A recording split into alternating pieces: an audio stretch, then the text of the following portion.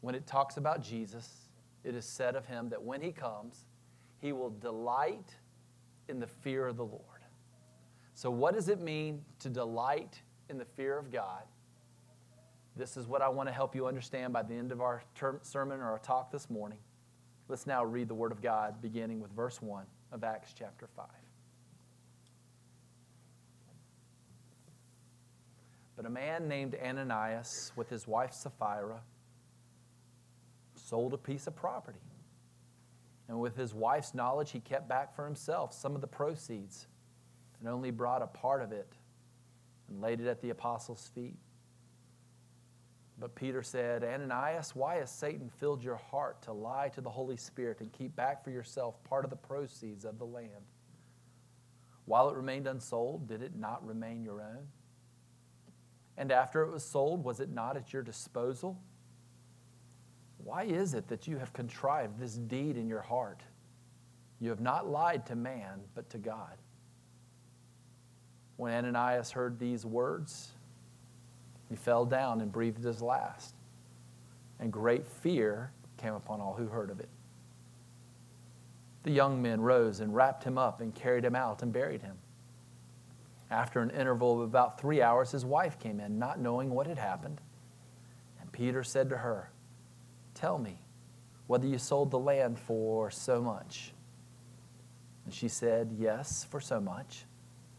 But Peter said to her, How is it that you have agreed together to test the Spirit of the Lord?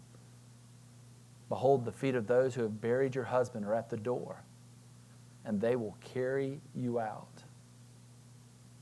Immediately she fell down at his feet and breathed her last.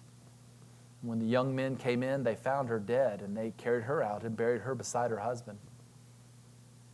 And great fear came upon the whole church and upon all who heard these things. Now many signs and wonders were regularly done amongst the people by the hands of the apostles, and all were worshiping together in Solomon's portico. But none of the rest dared join them. But the people held them in high esteem. And more than ever, believers were added to the Lord, multitudes of both men and women, so that they even carried out the sick into the streets and laid them on cots and mats. That is, Peter came by, at least his shadow might fall on some of them. And the people also gathered from the towns around Jerusalem now, bringing the sick and those afflicted with unclean spirits. And they were all healed. The grass withers, the flower fades, but the word of our God abides forever. So, Holy Spirit, I ask for help in properly treating this story. There have been more fun stories, Lord, but this is your word. This really happened. Can we understand how it affects us today? In Jesus' name we pray. Amen. Ananias and Sapphira experienced grace. They did. As I've taught you before, everyone experiences God's common grace. God's common grace comes as you enjoy the sunshine today, this afternoon, as you walk about and look at the greenness of the environment around you. It's well watered.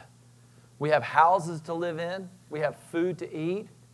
The measure of health we have now, we can give God thanks for that. That is all evidence of his common grace. And Ananias and Sapphira, they enjoyed this.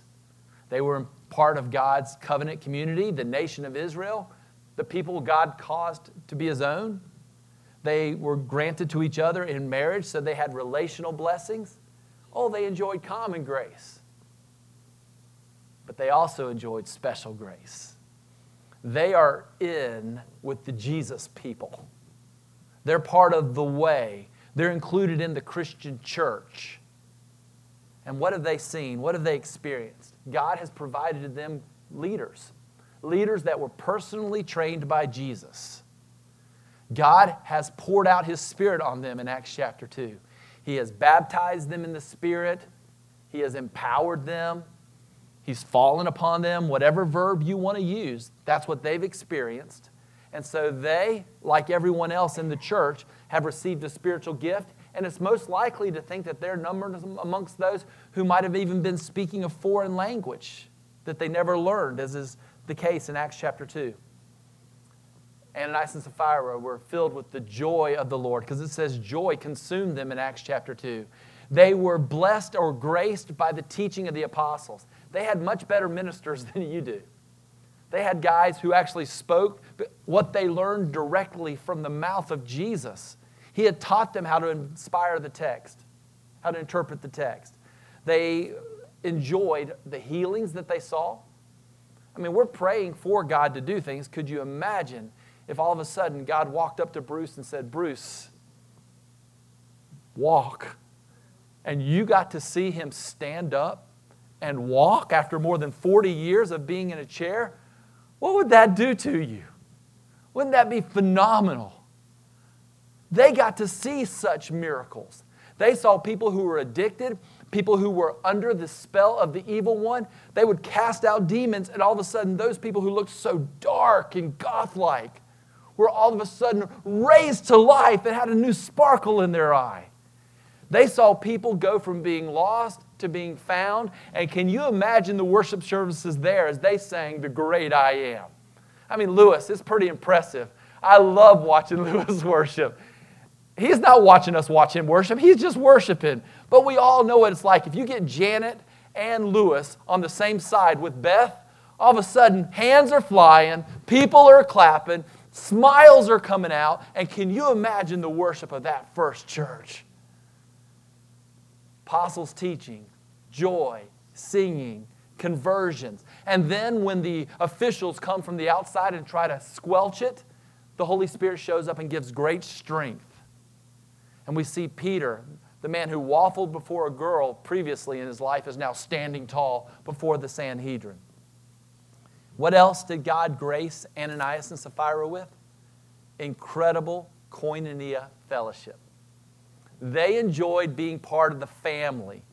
That's one of the reasons that we had Elizabeth read her text this morning, to let you know exactly what was going on in their group. That's why our t-shirts outside say, life is hard, why live it alone? They were part of a fraternity, a gorgeous body that cared for one another. The Bible says they were of one heart and one soul. The Bible tells us stories about how they had things. They sold things to get money for the things they had and they sold, to bring it to the apostles' feet, to put it in the deacons' fund, that they could then look around and say, who has needs? We want to help meet your needs. What love, what grace. That's what they enjoyed. Grace was experienced. And so what did they do? They joined in. Worship was expressed. Ananias and Sapphira, like Barnabas at the end of chapter 4, for those of you who weren't here last week, Barnabas was one of these people who had property, sold it, and evidently he did this so often that they gave him a nickname, Son of Encouragement. Ananias and Sapphira see that. They see the body. They see the worship as these people are giving honor to God while loving one another. Do you see that? The vertical, they're giving honor to God while they're loving one another, which is what we want to do as we enjoy God and encourage one another.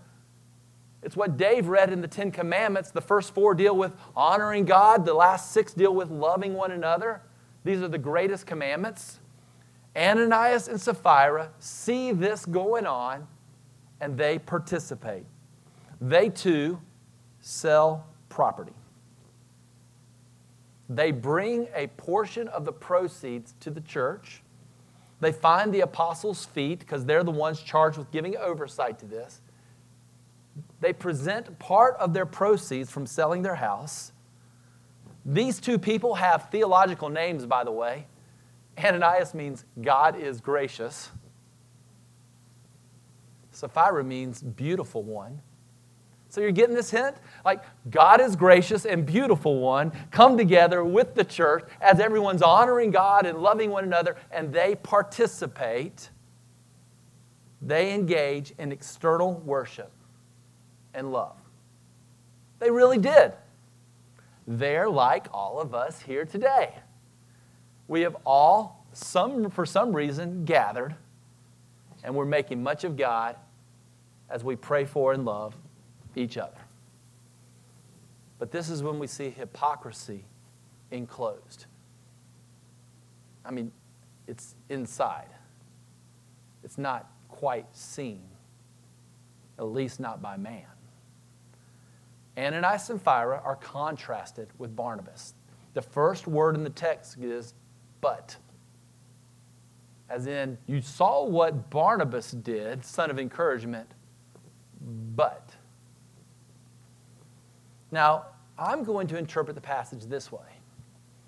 Ananias and Sapphira did not have to sell their property up in Highlands.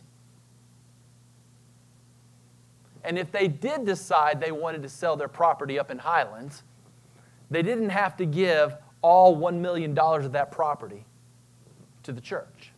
There was nothing in the Bible, in God's law, in the moving of the Spirit, or in the church that said they had to do that. I'm also going to interpret it in this light, that they saw all that was going on, and somewhere they ran up to the microphone, and they stood there, and they said, hey, we're going to do that too. We have this gorgeous property on the top of a mountain in Highlands, North Carolina, and we've used it for years with our family, but we are excited. We're going to sell it, and we're going to get a lot of money, and we can't wait to give it all to God. I think that's how it's best to interpret this passage, that somehow they made a vow before God and men that they were going to do this. Just a show of hands. How many of you have made church vows and have joined this church? Raise your hand, please. Look around.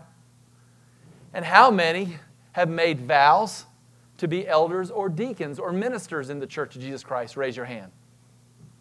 All right, see, it's a lot like us. Are you getting this? You have these people coming together, graced by God, worshiping Him, loving one another, making vows. Except here, they had no plan on keeping their vows. Not only are they no good at it, they have no plan on keeping their vows because they plan on not keeping their vows. They plotted together, you will see, that they would keep back a portion. And that word for keep back, kept back, is a Greek word. And in that culture, even if you look outside the Bible, it deals with fraud, embezzlement, misappropriation, or stealing. That word is only used one other time in all of the Greek New Testament, and it means to steal. When the Greek New Testament writers were going to write about the Old Testament and put it in Greek terms, they chose this term to refer to that which Achan did when God said, all of that is mine. And Achan said, oh, no, it's not. Some of it is mine. And he hid some of it under his tent. And so what you're seeing is that Ananias and Sapphira plotted together to embezzle and then to lie. Not only would they sell for $1 million, but they would only take $500,000 of that and give it to God, while pretending they were giving all of it to God. And that's the lie. Now you're sitting here going, whoo. If someone sold their property in Highlands and gave $1 million, for $1 million, they walked in here and said, I want to give $500,000 to Horizon Church, we might have a tendency to say, glory to Jesus, can we rename the church after you? I mean, because some of us have a hard time with our tithes and offerings, don't we? I mean, we're supposed to be just generous and supposed to give portions that God gives to us, and we're supposed to enjoy it. This family sold something to give something and gave it. But as you see, their hypocrisy in doing so is manifest. In 1 Corinthians 13, it says this, even if I give my body to be burned, an ultimate act of sacrifice. Do you see that? But I don't have love,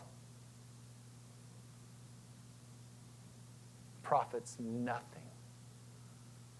They're giving a portion of their proceeds to the church, but they have not love.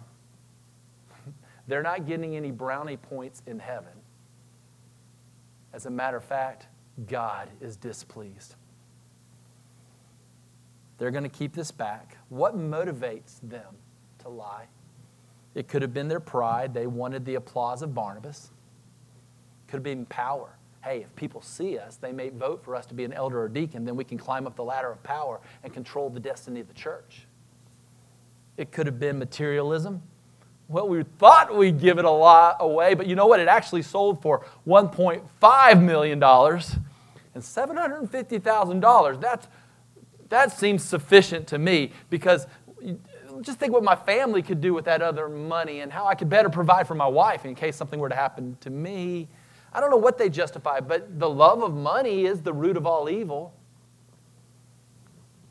Maybe they were motivated by a lot of things, but for sure they were motivated by the devil. For it says in the text, Satan had moved on their hearts. This is what Satan wants to do to us. We happen to be standing on the church built by our fathers and our mothers, and we happen to be enjoying a time when God seems to be blessing us. We're enjoying the unity that we have. We're enjoying the new friends that are coming to enjoy the unity with us. We like new ministries being birthed. We're coming pretty close to hitting our financial obligations, or hitting our financial obligations, but in receiving that money that we had budgeted on for this year. We are being blessed. So how will Satan come at us? Just like you see here in Acts. Bombs and propaganda. Externally and internally. What do I mean by that? If we're going to go after another nation, it is necessary for us to use those external forces of power that we have called bombs. But also, nations have used it against us, and we would use it against them, as we would figure out a way to get a false narrative underneath that might kill the will of the people from the inside out. That's what Satan would do. Satan has been trying to kill the church of Jesus Christ through external persecution by the church, another religious church, and also by the political powers that be. And now he's trying to divide from within. It's like a cancer on the inside. This is what Satan's trying to do. And Ananias and Sapphira are actors,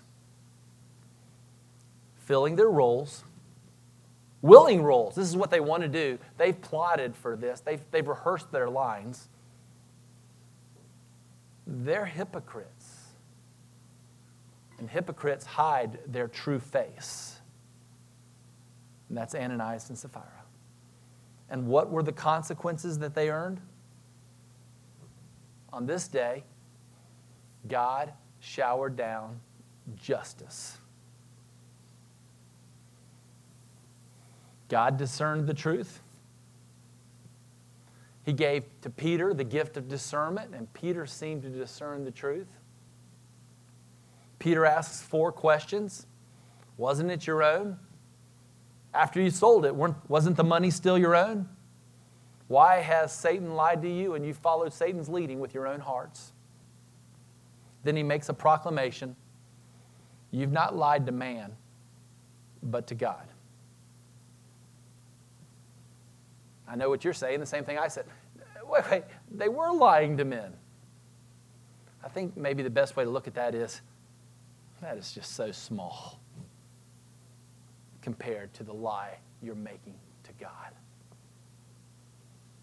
That's where I get this idea that they've made a vow to God. We're going to do it. And now they're lying to God by lying to his church. Again, we see how closely Christ identifies himself with his church. You're going to see this in Acts chapter 9 when Saul shows up and Jesus says to Saul, Saul, Saul, why are you persecuting me? Peter asks the questions. He makes the proclamation, you have not lied to man but to God. And then, I don't think Peter killed Ananias. I think Peter watched God kill Ananias. And I think Peter is struck. I don't know how you would stand there as a man guilty of sin like Peter was. who had walked with Jesus and disowned him, and find this couple who gives a portion of their money, and now they are struck dead. I think Peter's trembling. I think the young men who have to come get the body are trembling. And normal protocol is not kept as they quickly go and bury the body. Yes, in Palestine, they normally buried the body before sundown, but they would also prepare it properly, and then they would have this period of mourning, and they did not have this period of mourning. How do we know? Because Sapphira has no clue that her husband has been struck down by God. Therefore, Peter, I think, is under the inclination, and how painful would this be? Men, can somebody go find Sapphira and bring her here? I bet he's shaking. He may have been shooting up prayers. Oh, God, help her. Don't let this go down like this, God.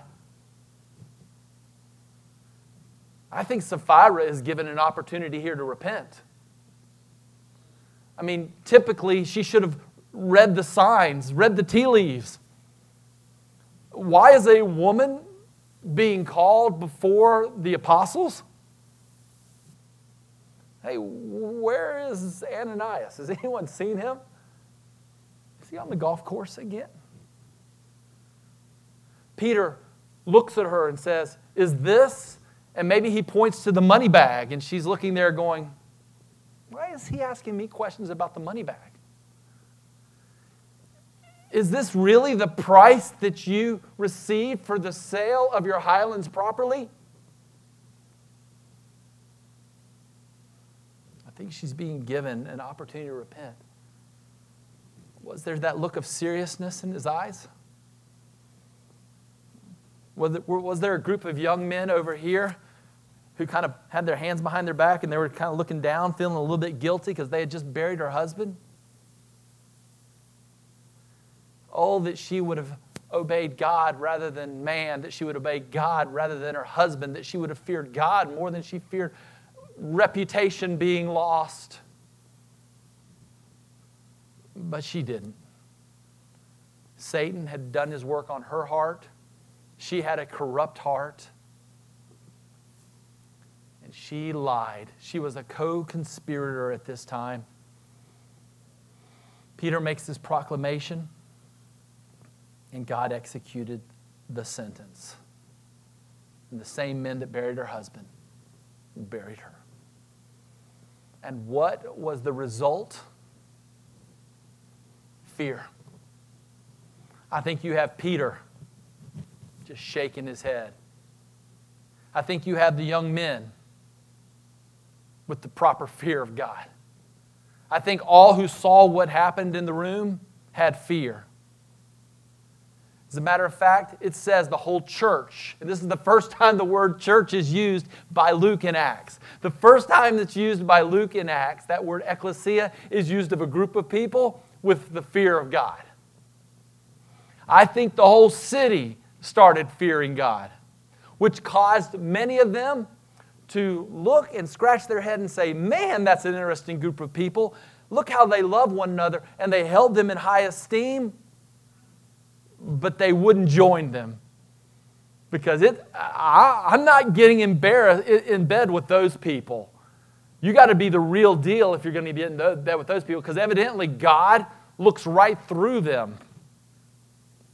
And yet, there were another group of people who feared not being with God and His apostles and His church so much that they joined them, that they heard about what's going on from a distance and even brought people to be healed and touched.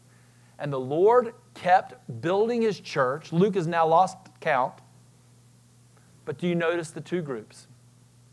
There are those characterized over here by fear and I'm not joining. That God, He may require too much of me. Versus these over here who are filled with fear and they say, "Sign me up. I got to be in with that crowd. If you can't beat them, join them." Fear was encountered, but it was a different fear. A fear between those who had divine fear, a delightful fear, and those who had a devilish fear. So now give me 5 more minutes to walk you through how to apply this to our lives. What does God deserve? God deserves what Dave read. God deserves the 10 Commandments.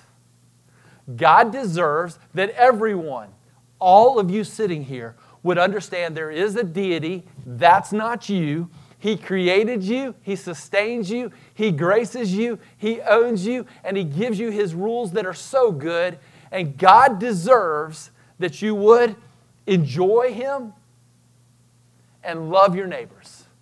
That you would enjoy Him by learning of Him, by obeying Him, by studying Him, and that you would then express it in love. God deserves that, for He is your Father, your Creator. He is the King. These are not what He just kind of wants. He deserves that.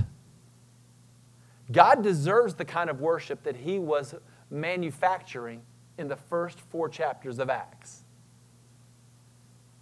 This is not really optional. Other churches can use these terms, but they represent principles that cannot be winked at. This is what God deserves from all of us, that we would enjoy Him, glorify Him, and love Him by loving those created in His image, especially those in the household of faith. Second question, what does God observe? It took Dave about that much time to go from reading the 10 Commandments to confessing sin. Anybody who rightly understands the holiness of God and His law is immediately to respond with, woe is me, I'm a man of unclean lips. I'm a man of unclean hands, because I'm a man with an unclean heart. That is what we're supposed to do. You want some fun reading today? It's not so fun. Go read the Westminster Larger Catechism on the 10 Commandments and look at all the ways you're supposed to keep and all the ways that you don't keep the law. And you all of a sudden are filled with a fear. You should be. Why? We have seen what God deserves. We have seen what God observes. And He doesn't look at you like man looks at you. He doesn't see just the outside of the cup. He sees the inside of the cup. As a matter of fact, in Psalms it says, even before a word is on my tongue, you, O Lord, see it. What does God deserve? What does God observe? What does God reserve? He hates sin.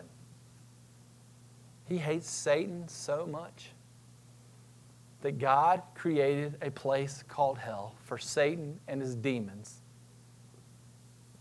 And anyone else who follows the influence of Satan and the demons, which is proven by you not having a perfect heart and actions. And so what that means is that every single person is someone who has Satan, who has influenced their heart. And that is why we call ourselves sinners.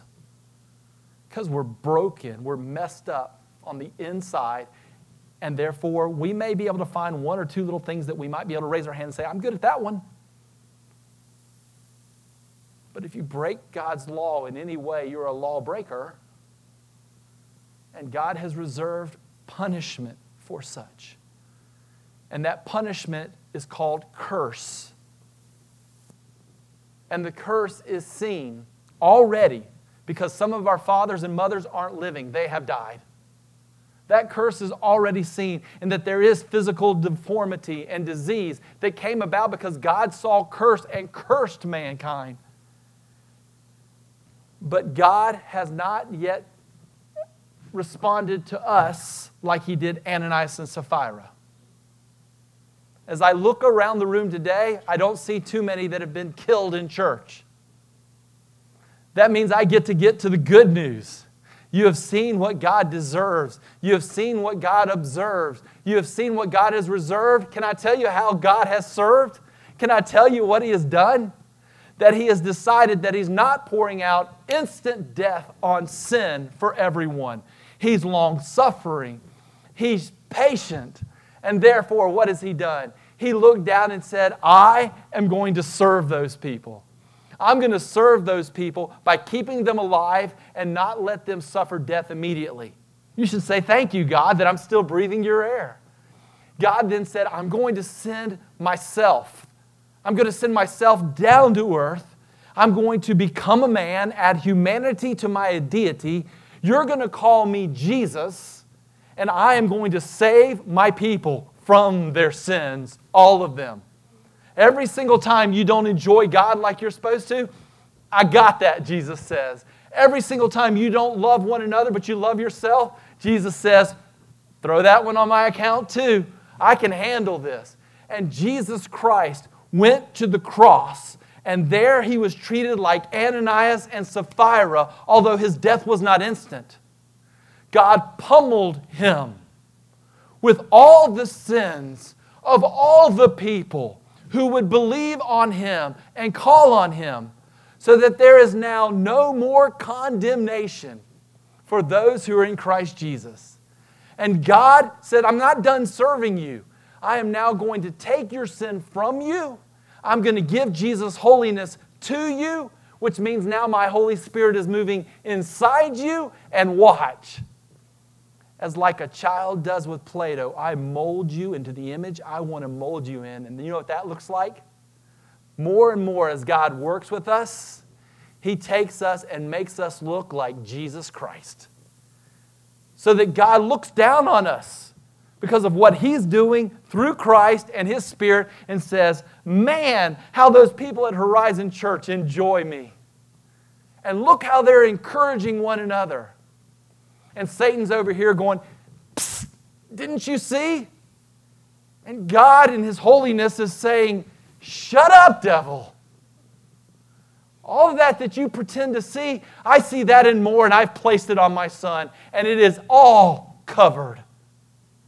And this is how God serves. Now, He's the same yesterday, today, and forever. The God of the Old Testament who poured down wrath is the God of Acts 5 who killed Ananias and Sapphira, who is the God who will come back at the end of time, and people will see Him coming and they will tremble because they will know their time is up. He is the God who created heaven and hell.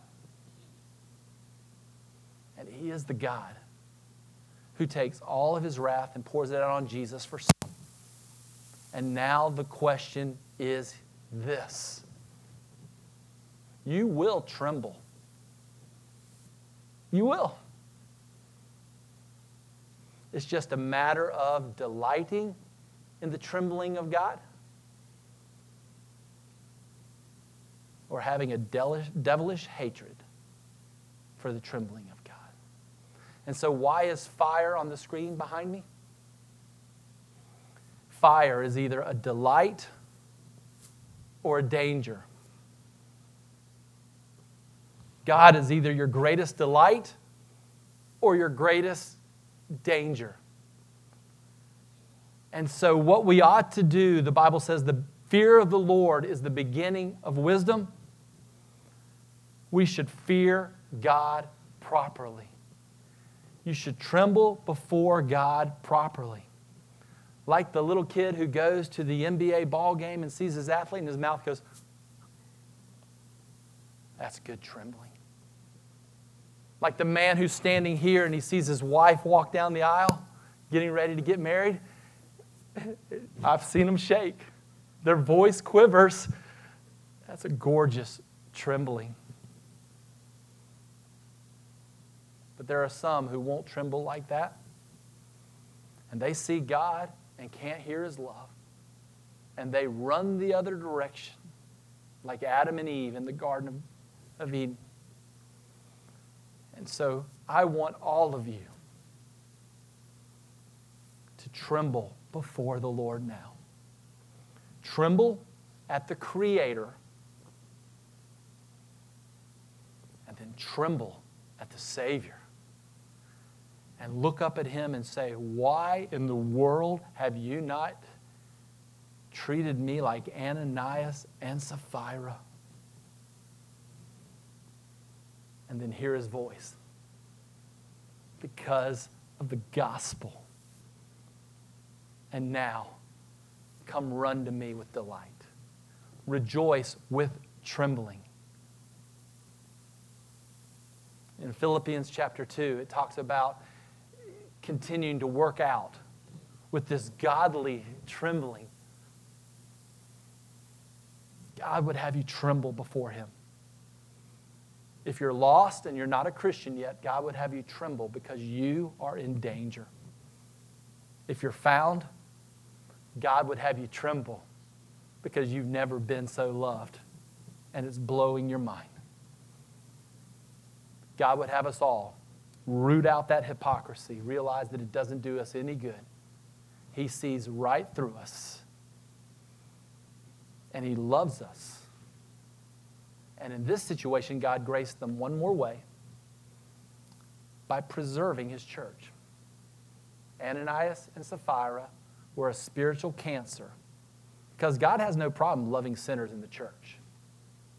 But God doesn't tolerate or abide sinners who pretend they're righteous. You have no righteousness of your own.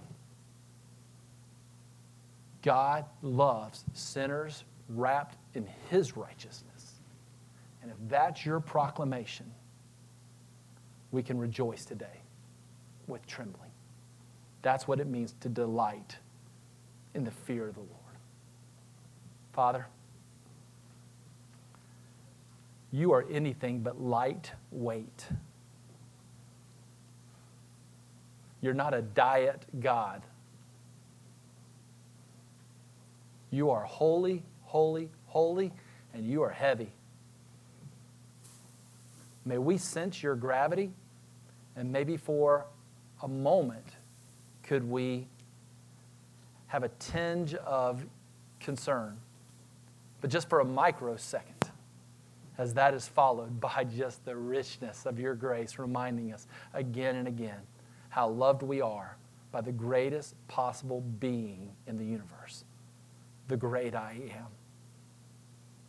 Oh God, may we not tolerate sin. May we hate it.